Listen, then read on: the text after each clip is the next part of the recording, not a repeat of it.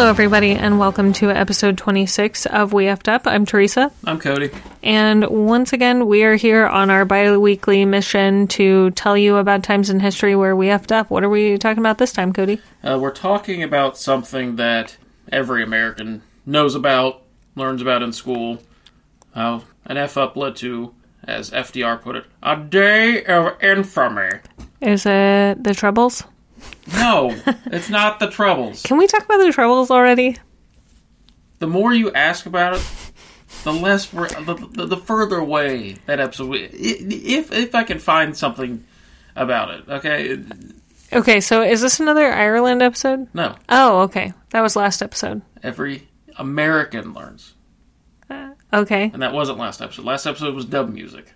It's been a couple episodes. All right. Yeah. Well, okay. Well, what specifically are we talking about? You couldn't get it from the hints I just gave. No. A day of infamy.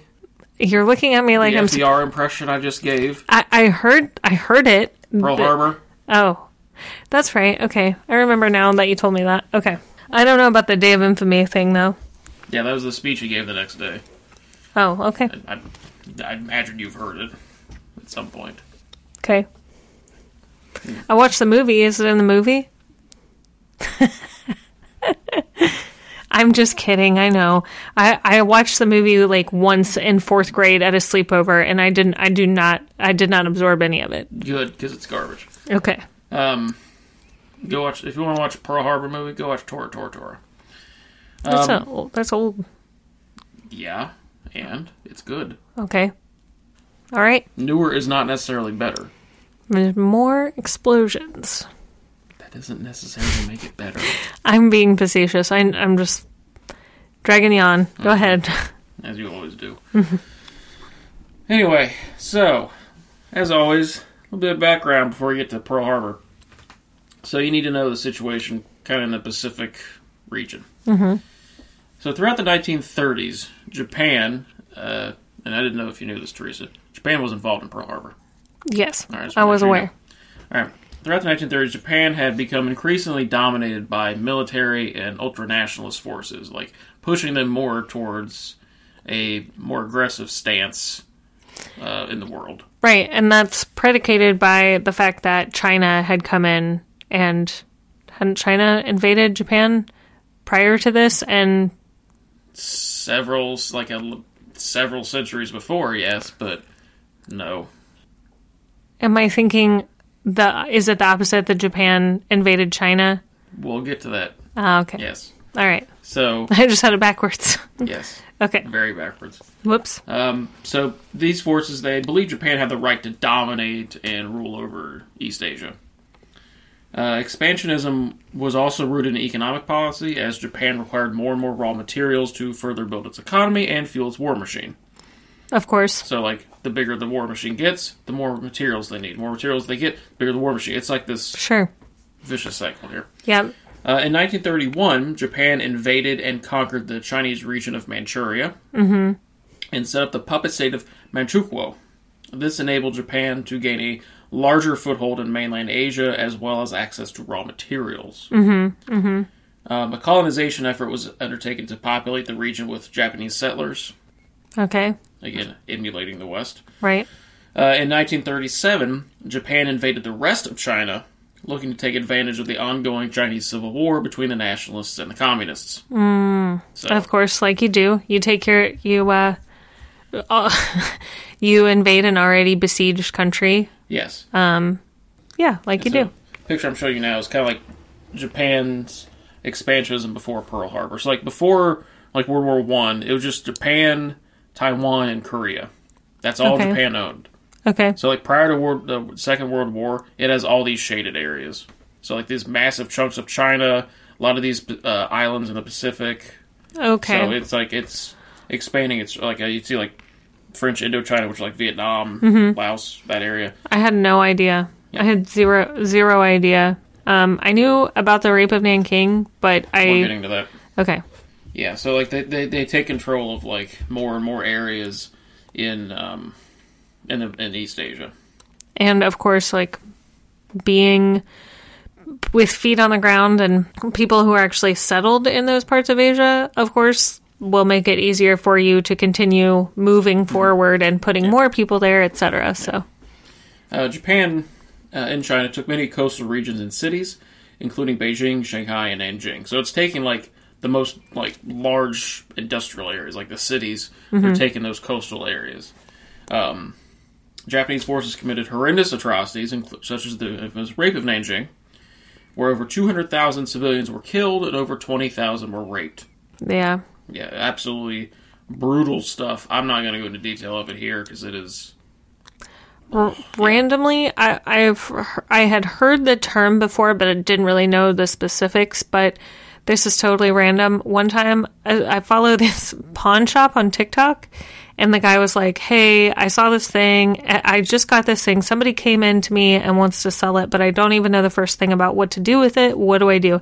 And he basically explained what it was, and it was the photographs of a British soldier who came into Nanjing after the rape of Nanjing.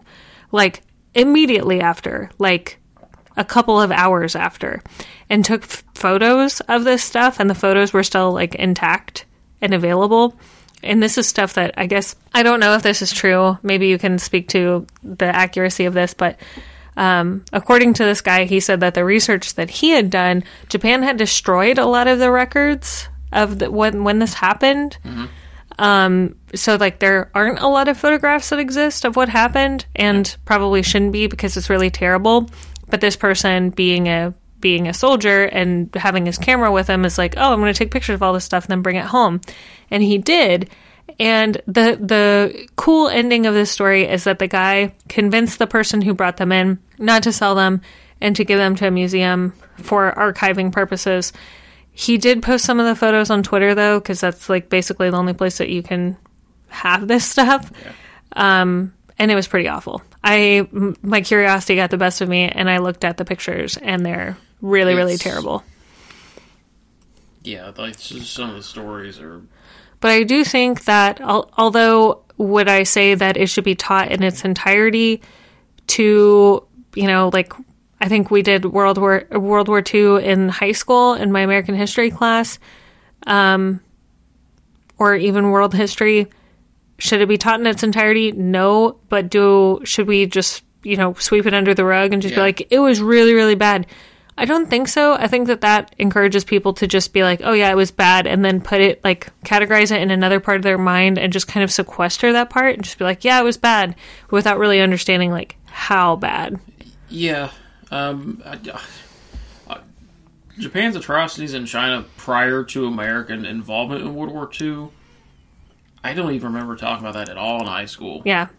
Which is ridiculous, because it's like, this is stuff that you should be taught now. Like you said, should not go into detail over it. Like, if you want more detail, you can look into it yourself. Yeah. But the emphasis should be on how horrible it was. Yeah. So, but anyway, we're not talking about the rape of Nanjing. Continue. Japan, it nearly entered into a conflict with the Soviet Union, but that was averted after some brief border clashes in 1939. They signed a non-aggression pact, which lasted pretty much through the entirety of World War II, almost towards the end. Wow. Which, considering the fact that Japan was on the Axis side and Soviet Union was on the Allied side, Soviet Union only got involved in Japan. I think it was, I don't remember if it was after the bombing of Hiroshima or the bombing of Nagasaki. So, like, extremely late in the war. Yeah. So almost at the end. Yeah. Wow. Japan signed the Tripartite Pact with Germany and Italy in September 1940, joining the Axis powers. So World War II's already been going on for a year at this point. I didn't know about the tripartite. Yeah. Germany was pretty much on its own until, I think, like, March of 1940 is when Italy finally joined in. And then Japan didn't join in until 1941. But again, it had been in conflict with China for years at this point. Mm-hmm. So, but yeah, Japan did not immediately join in the war against what was at the time the lone Allied power, the UK, because France had fallen in May. Yeah, Japan did not join in against what was the lone Allied power at the time, the UK. France had fallen in May of 1940. Much of Europe was under Nazi control or was neutral. So UK was it. After the conquest of French Indochina and reports of growing atrocities in China, the U.S. and other Pacific powers began to place economic sanctions on Japan. Okay. So, like I said, France had fallen in May and was replaced by the Vichy government, the collaborationist government with the Nazis. And Japan was like, yeah, we'll take Indochina off your hands for you. So, these embargoes pushed Japan to begin planning for war against the colonial holdings in East Asia of the Western powers. So, like, the U.S. has Guam and the Philippines. The UK has Malaya, Singapore, Hong Kong. The Dutch have the East Indies, what is today Indonesia. So Japan begins prepping for military operations against those places. Meanwhile, in the United States, Jesus. FDR has a plan. Oh my god. Beep, beep, beep, beep, beep, beep, beep, beep, beep, beep, beep. Yeah. Meanwhile, economic depression in the United States had led to many internal reforms. The New Deal. Overall, unemployment fell, GDP rose, and a social safety net was established for vulnerable citizens. Social Security. Yes. Internal issues also contributed to Americans' isolationist stance, which has grown since World War I. Of course. We have our own stuff to deal with. We can't be worried about anybody else. Well, yeah, the Great Depression and... we can't be getting involved in external conflict. Finding soldiers places to work after World War I, the baby boom. Congress passed several neutrality acts in the 1930s, refusing to be drawn into international conflicts. Because there are several that are kind of like in the lead up to World War II, like this aggression from Japan, Germany's saber rattling, and their taking of like Sudetenland and Czechoslovakia. And Italy is like they've invaded Ethiopia by now, and Albania. Spain just underwent a civil war and are now controlled by the fascists. So the United States is like, that seems like a whole mess. Yeah, we're going to stay over here. Yeah, it seems like stuff is starting to get a little bit out of hand. We're just going to stay put. What about military bases? Did we have a lot of military bases in other places at this point? No. Okay. So we weren't stationed there. So no, there's not. Yeah, there's not like now. There's basically a base in every country. But however, President Franklin Roosevelt worked around the isolationist faction to give some aid to the Allies and hinder the Axis. He saw which way the wind was blowing, but he couldn't really do much with public sentiment still favoring isolation. I cannot say that word. Isolationism. In 1940, the United States began more robust war preparations, fearing that it might be drawn into the war anyway, especially after the fall of France. Roosevelt and British Prime Minister Winston Churchill agreed to a destroyers for bases deal. Basically, the U.S. was like, hey, Britain, here's some spare destroyers we have lying around. We'll take some... We'll let us make use of some military bases you have around the world. Oh, okay. Because Britain at the time was just like, we need things. We need war machines. Sure. So because they're in the thick of it at this point. Yeah, they're the only one. Yeah. So, Congress also passed the Lend-Lease Act in early 1941. You probably heard of that. The first peacetime draft was instituted in September 1940. Which is hilarious that it was called a peacetime draft. Yeah. Peace for us, not for the rest of the world. With the passage of the Selective Training and Service Act, which would later be redone into the Selective Service Act. Still exists today. Yep. A little bit more context for something else.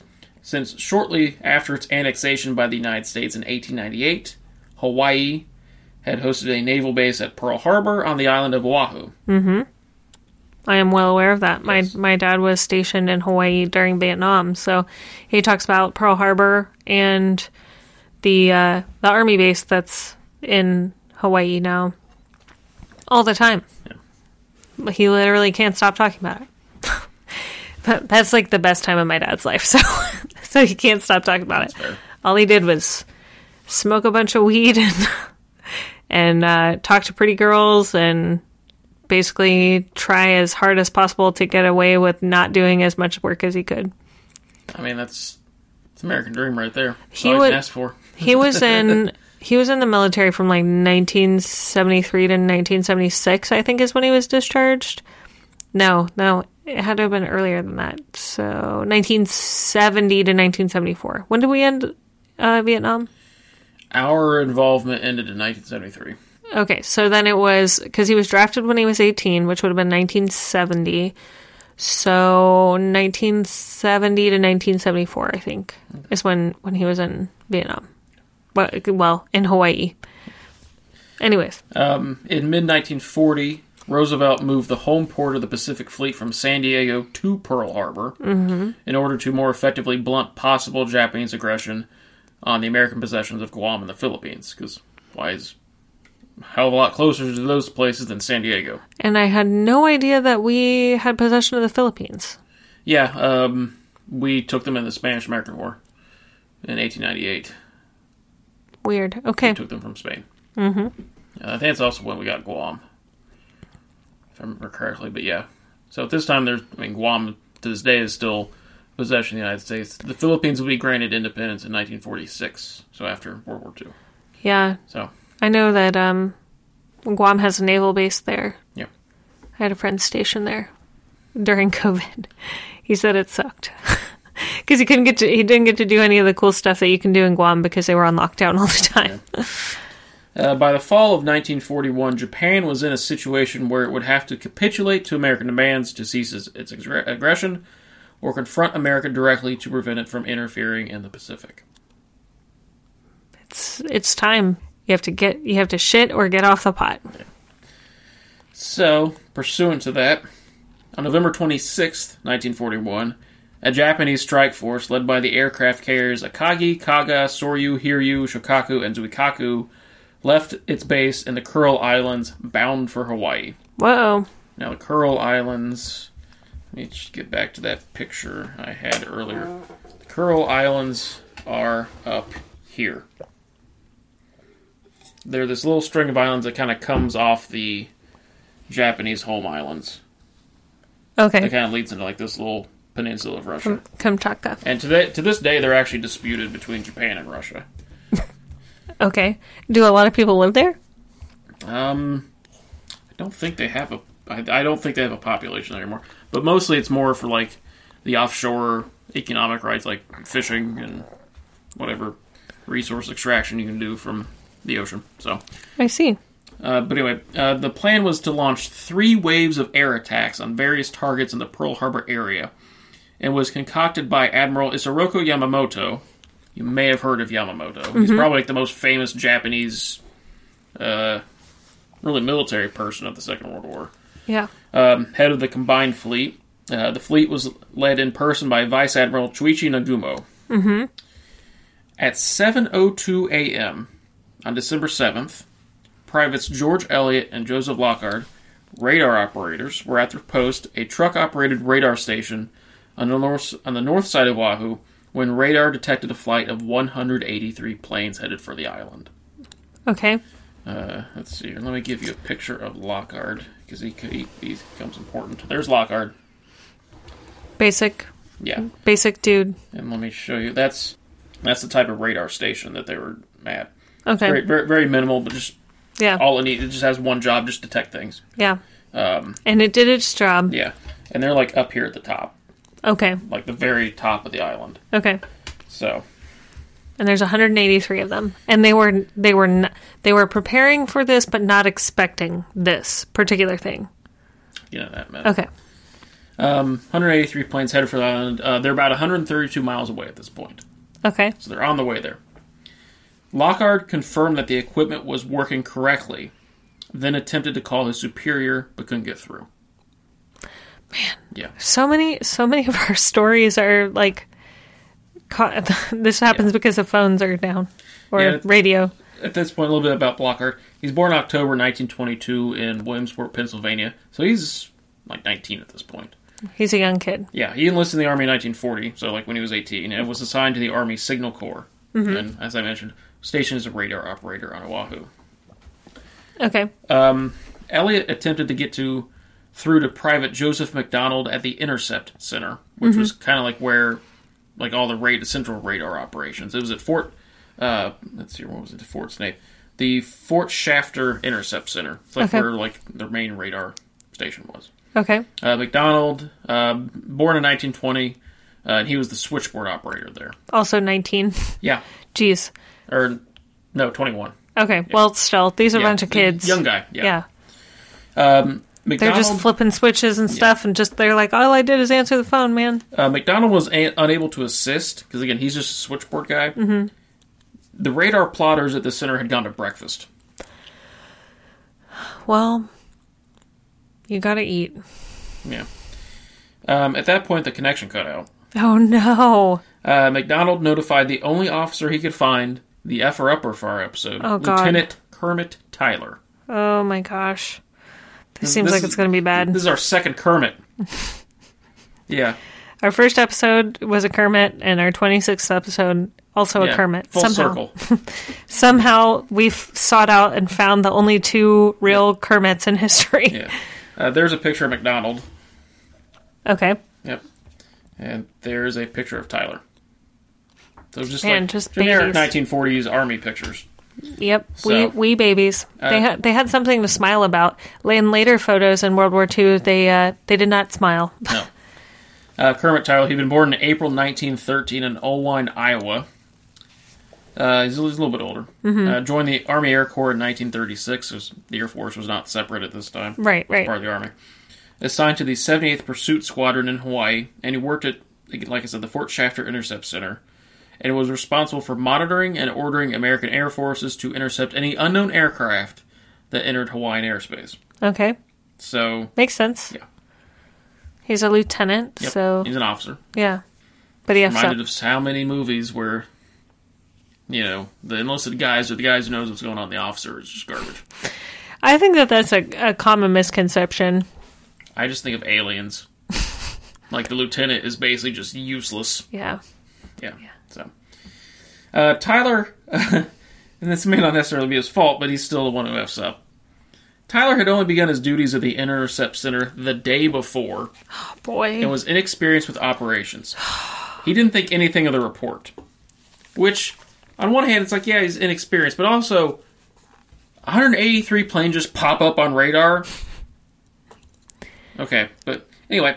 Yeah. It gets worse. I will say that, like, being a person who interacts with the military on a semi-regular basis, the jobs they're very, very detailed and specific, and it takes a lot of time to ramp up, I think. Like, you're not immediately going to know exactly what you're supposed to do. So, yes, while he effed up, also just consider, like, it's not as simple as just being like, all you got to do is push this button all day long.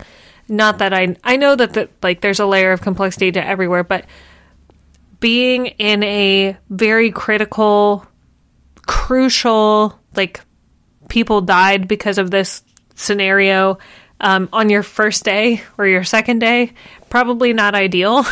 You may feel differently right after what I'm about to tell you. Oh, gosh. So, McDonald connected with the radar station again. Mm-hmm. This time getting a hold of Lockhart, who was greatly concerned about the situation, understandably. Mm-hmm. He's like, there's a bunch of planes. Yeah, there's like 183 planes on my radar, and they're coming right at us. Mm-hmm. McDonald relayed this to Tyler, who assumed that it was an expected flight of B-17s from the mainland. Oh my gosh. No. It's like, okay, but wouldn't B-17s be coming in from the east? Not necessarily. Whereas these planes are coming in from the north? Well, you also have to consider weather. So it's not always as simple as, like, the shortest distance. Like, sometimes you have to come with weather. Sometimes maybe they're lining up to, land, depending on how their runway is angled. So there could be a lot of reasons why they're coming from an angle that you might not expect. But that many, and it's also like... Yeah, 183 B-17s at the same time? Yeah. That seems weird, yeah, but... Yeah. But also, another thing that they teach you in the Army is Occam's razor. Whatever is the most, like, realistic, the most reasonable, is probably the thing. Well, see, that's the thing, though. All that stuff I told you about Japan, this was a lot of this was public knowledge. Like, tensions have been building for a while. Yeah. That's fair. McDonald relayed... I said that. Lockhart requested to speak to Tyler directly. He's like, look, bro. And warned him that the planes were headed directly to Oahu. Tyler responded with, don't worry about it. In the call. Oh my gosh. Yeah. Don't worry. Yep. This is where he F's up. No. When McDonald asked if the radar plotters should be recalled, so like, hey, go get these guys from breakfast. Mm-hmm. And Wheeler Field notified, which is like the nearby airfield, so they get planes in the air, to, even just to check this out, to make sure, like, hey, better safe than sorry. Mm-hmm. Tyler again said, don't worry about it. Oh, boy. McDonald wanted to contact Wheeler Field directly, bypassing Tyler, but thought it would be futile as he was a private, Tyler was an officer, and didn't want to get court-martialed. Yeah, exactly. So, McDonald, who had been in his shift for 14 hours at this point. Oh my gosh. His shift ended at 7:45, and he's like, all right, I did what I could. Lockhart and Elliott continued tracking the planes until 7:40, when the radar signal was lost as the planes reached Oahu, because it was like they're close enough to the ground that it's like they're just not going to be picked up. And they were relieved at 7:45. At 7:48... the Japanese attack on Pearl Harbor began. Oh my gosh. Yeah, and I'm going to show you, this was the, I'll show you that actually at the end. The first wave consisted of 183 planes targeting the battleships, the airfields, and the aircraft on the ground. So I think yes. So you see here kind of like a layout of Pearl Harbor. Mm-hmm. So it's like the ships around the Ford Island in the middle. There's like an airfield there. These are like the oil storage tanks around the edges. There's just some shipyards here. The Pacific Fleet HQ is in there somewhere. Mm-hmm. So like all these, essentially what they would call a target-rich environment. Mm-hmm. Yeah, definitely. So it's all grouped up. There's no air protection, basically. Yeah, because nobody's scrambled any planes yet. Yeah. Because the dumbass in the intercept center said, don't worry about it. So yeah. They attacked the battleships, the airfields, and the aircraft on the ground. At 8:54, the second wave, consisting of 171 planes, began its attack, targeting additional airfields and aircraft on the ground. You see, like, kind of like the plan of attack here. Like, this one on the left is like the first wave, and then the one is the second wave. So, like, there's like other little targets, like other airfields or stations or whatever, but they're all just like kind of cycling into Pearl Harbor. Well, I mean, from a tactical standpoint, that's awesome. Like, the way that they had planned it, and the fact that they were, about 15 minutes apart. They came east because they thought, okay, if the timing was well coordinated. Yeah. I'll put it that way. I won't say it was strategically sound. Tactically, though, you would want to have one squadron come in 15 minutes apart, because by the time your radars detect a second one, your radar operators are probably not there anymore because they're already under attack. Yeah. And then while your fleet is busy, like if you've got planes in the air, either trying to flee or you have planes in the air attacking these guys, then you're probably not considering the West until they actually get to their target. That aspect, yes, but tactically, yes. Strategically, there's some blunders, but I'll get to those. Okay. The planned third wave was called off, as by that time, what remained of the American air assets were in the air. Mm-hmm. So they're like, all right, it's just... We did our job. Yeah. The attack was over by 10 a.m. Mm-hmm. Total of, on the American side, 6 vessels sunk, 13 damaged. Wow. 191 aircraft destroyed, 159 damaged. 2,403 were killed, 1,178 were wounded. Wow.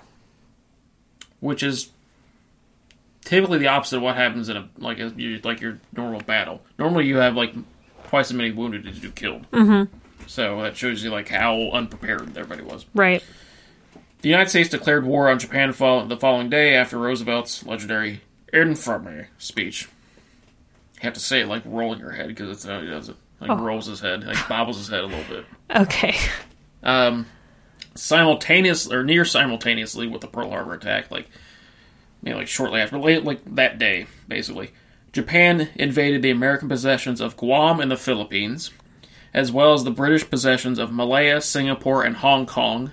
Thailand was also attacked. Jeez. So this is a massive, coordinated strike against basically everybody else in the Pacific. Yeah, anybody like Europe and the United States holdings. Yeah. the Netherlands, which like the Dutch East Indies, they eventually are also attacked. Wow. So all at once they were like, all right, today, December 8th. December 8th, right? 7th. Well, December 7th. Depending on which side of the national date line you're on. True. So those days, basically, they're like, we're pulling the trigger. Yeah. Let's go. The Japanese attack, while devastating, was strategically deficient in several ways. They failed to attack the nearby fuel storage tanks, which, if they had done that, that would have been probably the most strategically devastating part of the attack. Sure, because like then... the Pacific Fleet would have no fuel. Right, until they got more from the mainland. That would have taken time. Right. They didn't attack the submarine base. Okay. They didn't attack the shipyard, where all the ships could be fixed. Mm-hmm. And they didn't attack the Pacific Fleet headquarters, where the admirals were. Wow. Which was like cut off the leadership at the head. You're going to wipe out a lot of experienced naval personnel, who. Did they not know what the setup was potentially? They would have known. Okay. There's enough reconnaissance and stuff a few days before they'd sent in. I know this is not a PC term. They'd sent in what were called midget submarines, basically like submarines like just a few dudes in it for reconnaissance purposes. And it didn't really work out too well. Like, a couple of them were sunk. One of them, I think, ran aground. It's actually like the first Japanese POW of the war. Was one of the guys from the midget submarines. He came ashore and was captured by locals, I think. They're like, "What are you doing, bro?" And he's like, Yeah, and there would have been enough, I'm sure, Japanese agents there who would have been able to, work that stuff out. Okay. But, yeah, so... they also attacked when the Pacific Fleet's aircraft carriers, Saratoga, Lexington, and Enterprise, were out on sea at maneuvers. Oh. So if they had sunk or damaged those aircraft carriers, and trust me, a few months later at the Battle of Midway, those aircraft carriers become very important. So, because they basically wipe out the Japanese aircraft carrier. Like, a lot of those aircraft carriers I mentioned from Japan, a lot of them get sunk at Midway. Well, maybe, I'm just playing devil's advocate here, maybe they didn't know about the maneuvers, and that is a hell of a plan to have to hatch and actually do, and Japan and Hawaii are not very close together, so even if you have aircraft carriers and stuff that has carried your fleet out to this point, it's kind of like we scheduled it, all systems go. There's just nothing more that we can do. But still.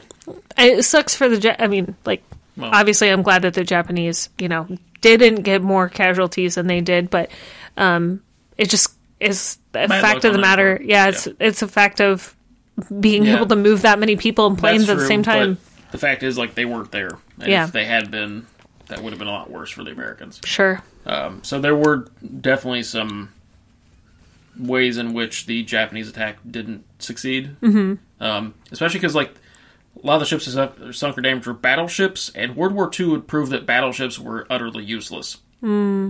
Battleships, they may have been effective somewhat in the early 20th century, maybe during the First World War. They're kind of obsolete by this point, and World War II definitely shows it. They show that, the war shows that aircraft carriers are, the future. Yeah. Of naval combat, because you don't even the fleets don't even have to be within sight of each other. Right. You can just have send your bombers out, send your fighters out. It's much faster. It's cheaper, and it's safer for your own fleet. Right. So especially the Japanese would experience this.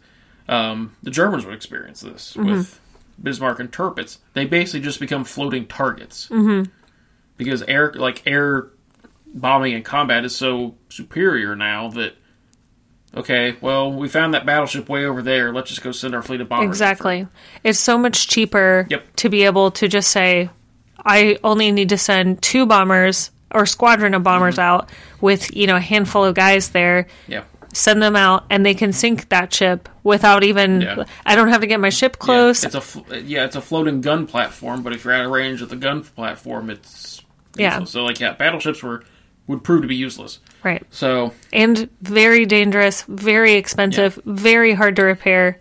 And a lot of those like missing the aircraft carriers, missing the fuel tanks. Mm-hmm. Japan's whole point was to take everything really quickly, like kind of kneecap America, to bring them to the peace table quickly. Mm-hmm. Japan knew they could not win a prolonged war against the United States. Right, it's just simply not big enough. Exactly. No matter what they do, they're not going to match the industrial might of the United States, and they know it. So their whole point was to like scare them into coming to the peace table early. And it's way too far away for them to even try to do any sort of ground game. Yeah, like there were certainly Japanese submarines who patrolled the Pacific coast, and there were a couple like random incidents, but like U.S. mainland was never a threat. No. That would have to be an entire country's worth of onslaught in order for them to be even... Or they'd have to be so technologically more advanced, like if Japan got the bomb before we did. Mm-hmm. So, but anyway, the war would, of course, end with the defeat and surrender of Japan in September 1945. An investigation was launched after the attack to determine what went wrong. Mm-hmm.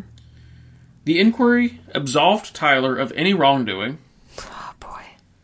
citing that he had been assigned to the Intercept Center with no training, no experience, and no staff. Oh, okay. Which is true, but also, there should have just been some alarm bell in his head ringing like, really we should just check this out, just out of an abundance of caution. So... You know what they say about assuming. Yeah. It's an ass out of you and me. Did any of the people that you mentioned before, the radio operators, or the... Okay. I'm going to get in that. Lockhart, the radar operator, was promoted to staff sergeant and awarded the Distinguished Service Medal. Okay. And later became a lieutenant after attending officer candidate school. And he served the rest of the war as in radar. Like, he was stationed in the Aleutian Islands, which, kind of... Not the most prestigious position, but hey. It's kind of a cushy gig, though. Yeah. Because you don't get a lot of action in the Aleutian Islands. Yeah, I mean, the Japanese, they did take a few of the Aleutian Islands, like some of the very end of the island chain. But it wasn't really a major theater of the war. Mm-hmm. After the war, he later worked in the private sector. He registered 35 patents. Wow. Which is impressive. And he died in November of 2012. Oh, wow. So, man, he was old as hell. Yeah. 92? 90. Okay. So McDonald, the soldier who took Lockhart's call, served in various theaters of the Pacific War, and later worked for Pratt & Whitney, the aircraft manufacturer, after the war. He died in August 1994. He was posthumously awarded the Army Commendation Medal in 2005. Oh, wow. Yeah. Tyler, having been found absolved of responsibility, continued his military career, retiring from the Air Force in 1962 as a lieutenant colonel. Wow. Now, something I noticed, and I couldn't find like the exact dates of his various like ranks. Mm-hmm. And I know that sometimes, like if you expand after, like during a war, there's sometimes like retraction afterwards, and you're like kind of like reduced in rank. You saw a lot after the Civil War, after the First World War. Like so, like if you stayed, like you might temporarily be like a major general, but you get reduced down to like lieutenant colonel after the war's over. So I don't know if this happened. But one of the sources I used was like his testimony during these committee hearings. That was like 1944 or 45. So like a few years afterwards. He's listed as a lieutenant colonel there. I couldn't find like anything about his rank. So I'm like, was he a lieutenant colonel for like 18 years? He sandbagged it so hard. He was just like, I'm not taking the test. Or everybody else was like, let's not promote that guy any further. Because he retires like when he's 62, when he's like 49 years old. So he still could have like served for longer. So it's like, maybe he saw the like, man, no matter what I do, I'm never going to live this down. I'm never going to get promoted any higher. Yeah, that's that makes sense. But I have no proof for that, but I'm just going with it. He later worked as a real estate broker and died in January 2010. He was like 97 years old. Real estate developer. Yeah. Somehow does not surprise me. So I will end on this.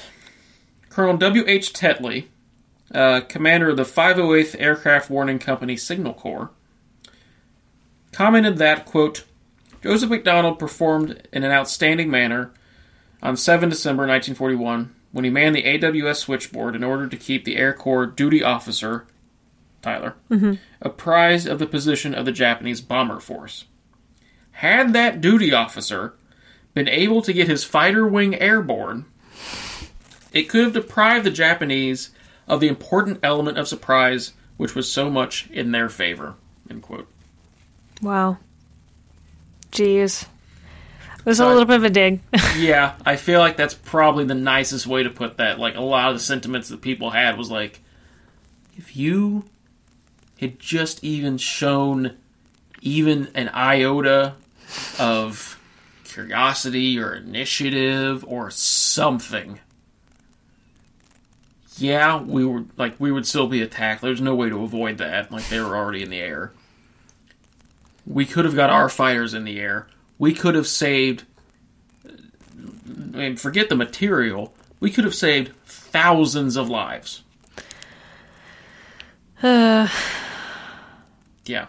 So. He definitely effed up. He did. Yes. So, as I mentioned on the 25th episode, I have a little segment here where if we have feedback, we'll mention it. If not, we'll just plug another podcast. So, we don't have any feedback because nobody actually listens to the show. Not true. Lots of people listen. So, I'm going to plug a podcast I think you would actually like. It's called Unsung History. Kind of taking a look at kind of the lesser-known stories in history. A lot of women's history.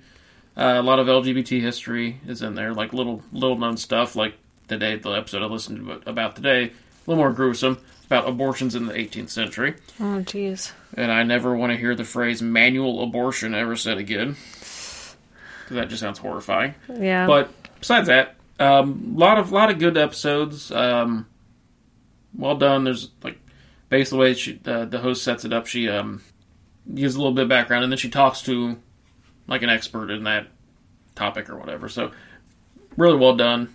Go listen to Unsung History. Has the We Have to Up seal of approval. We have to seal of approval. Yes. Another thing I want to mention, our surprise guest for next week. Oh, yeah. Next 2 weeks. Next episode, yes. It's one of the people behind the Intelligent Speech conference, show, event, thing. It's doohickey. So definitely can use some backers. So go to Kickstarter, look up Intelligent Speech. A lot of great podcasters are involved in it, run it, put it together, are involved in it, however you want to put it. But, just kick in even just a little bit. Every dollar counts. And also, Cody, let's slip that we have a guest. Yes. Our very first guest. Yes. Next time. Yes. You'll find out who. Yeah. So, but yeah, Intelligent Speech. I'm not involved in it because letting me anywhere near anything that says intelligent speech is a no-no because, as you can tell, I can't speak intelligently.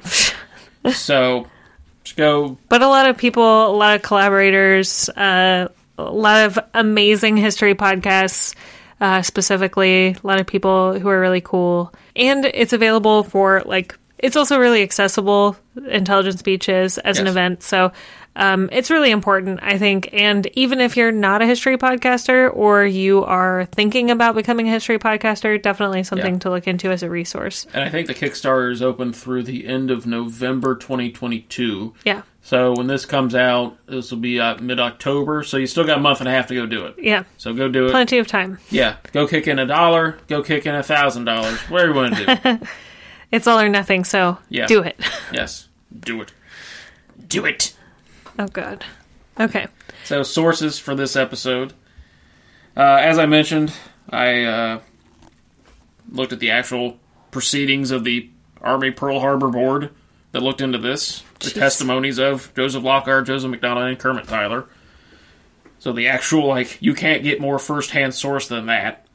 The National Park Service, their Pearl Harbor site, they have a whole page there about the Opana Mobile Radar Site, which is the radar site where a lot of that, or the planes were detected from. Michael Barnhart's Japan Prepares for Total War, The Search for Economic Security, 1919 to 41, from 1987. One of the seminal works, Martin Gilbert's The Second World War, from 1989. And Alan Zim, Attack on Pearl Harbor, Attack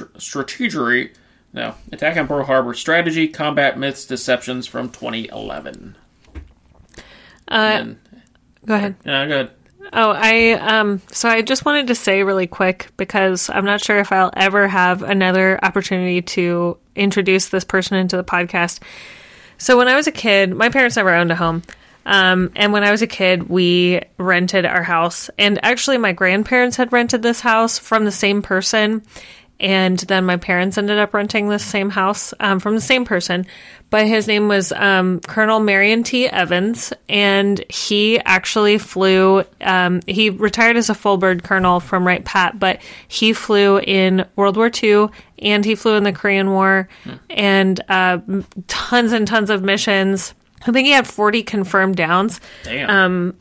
Between the two. He's like an octuple ace.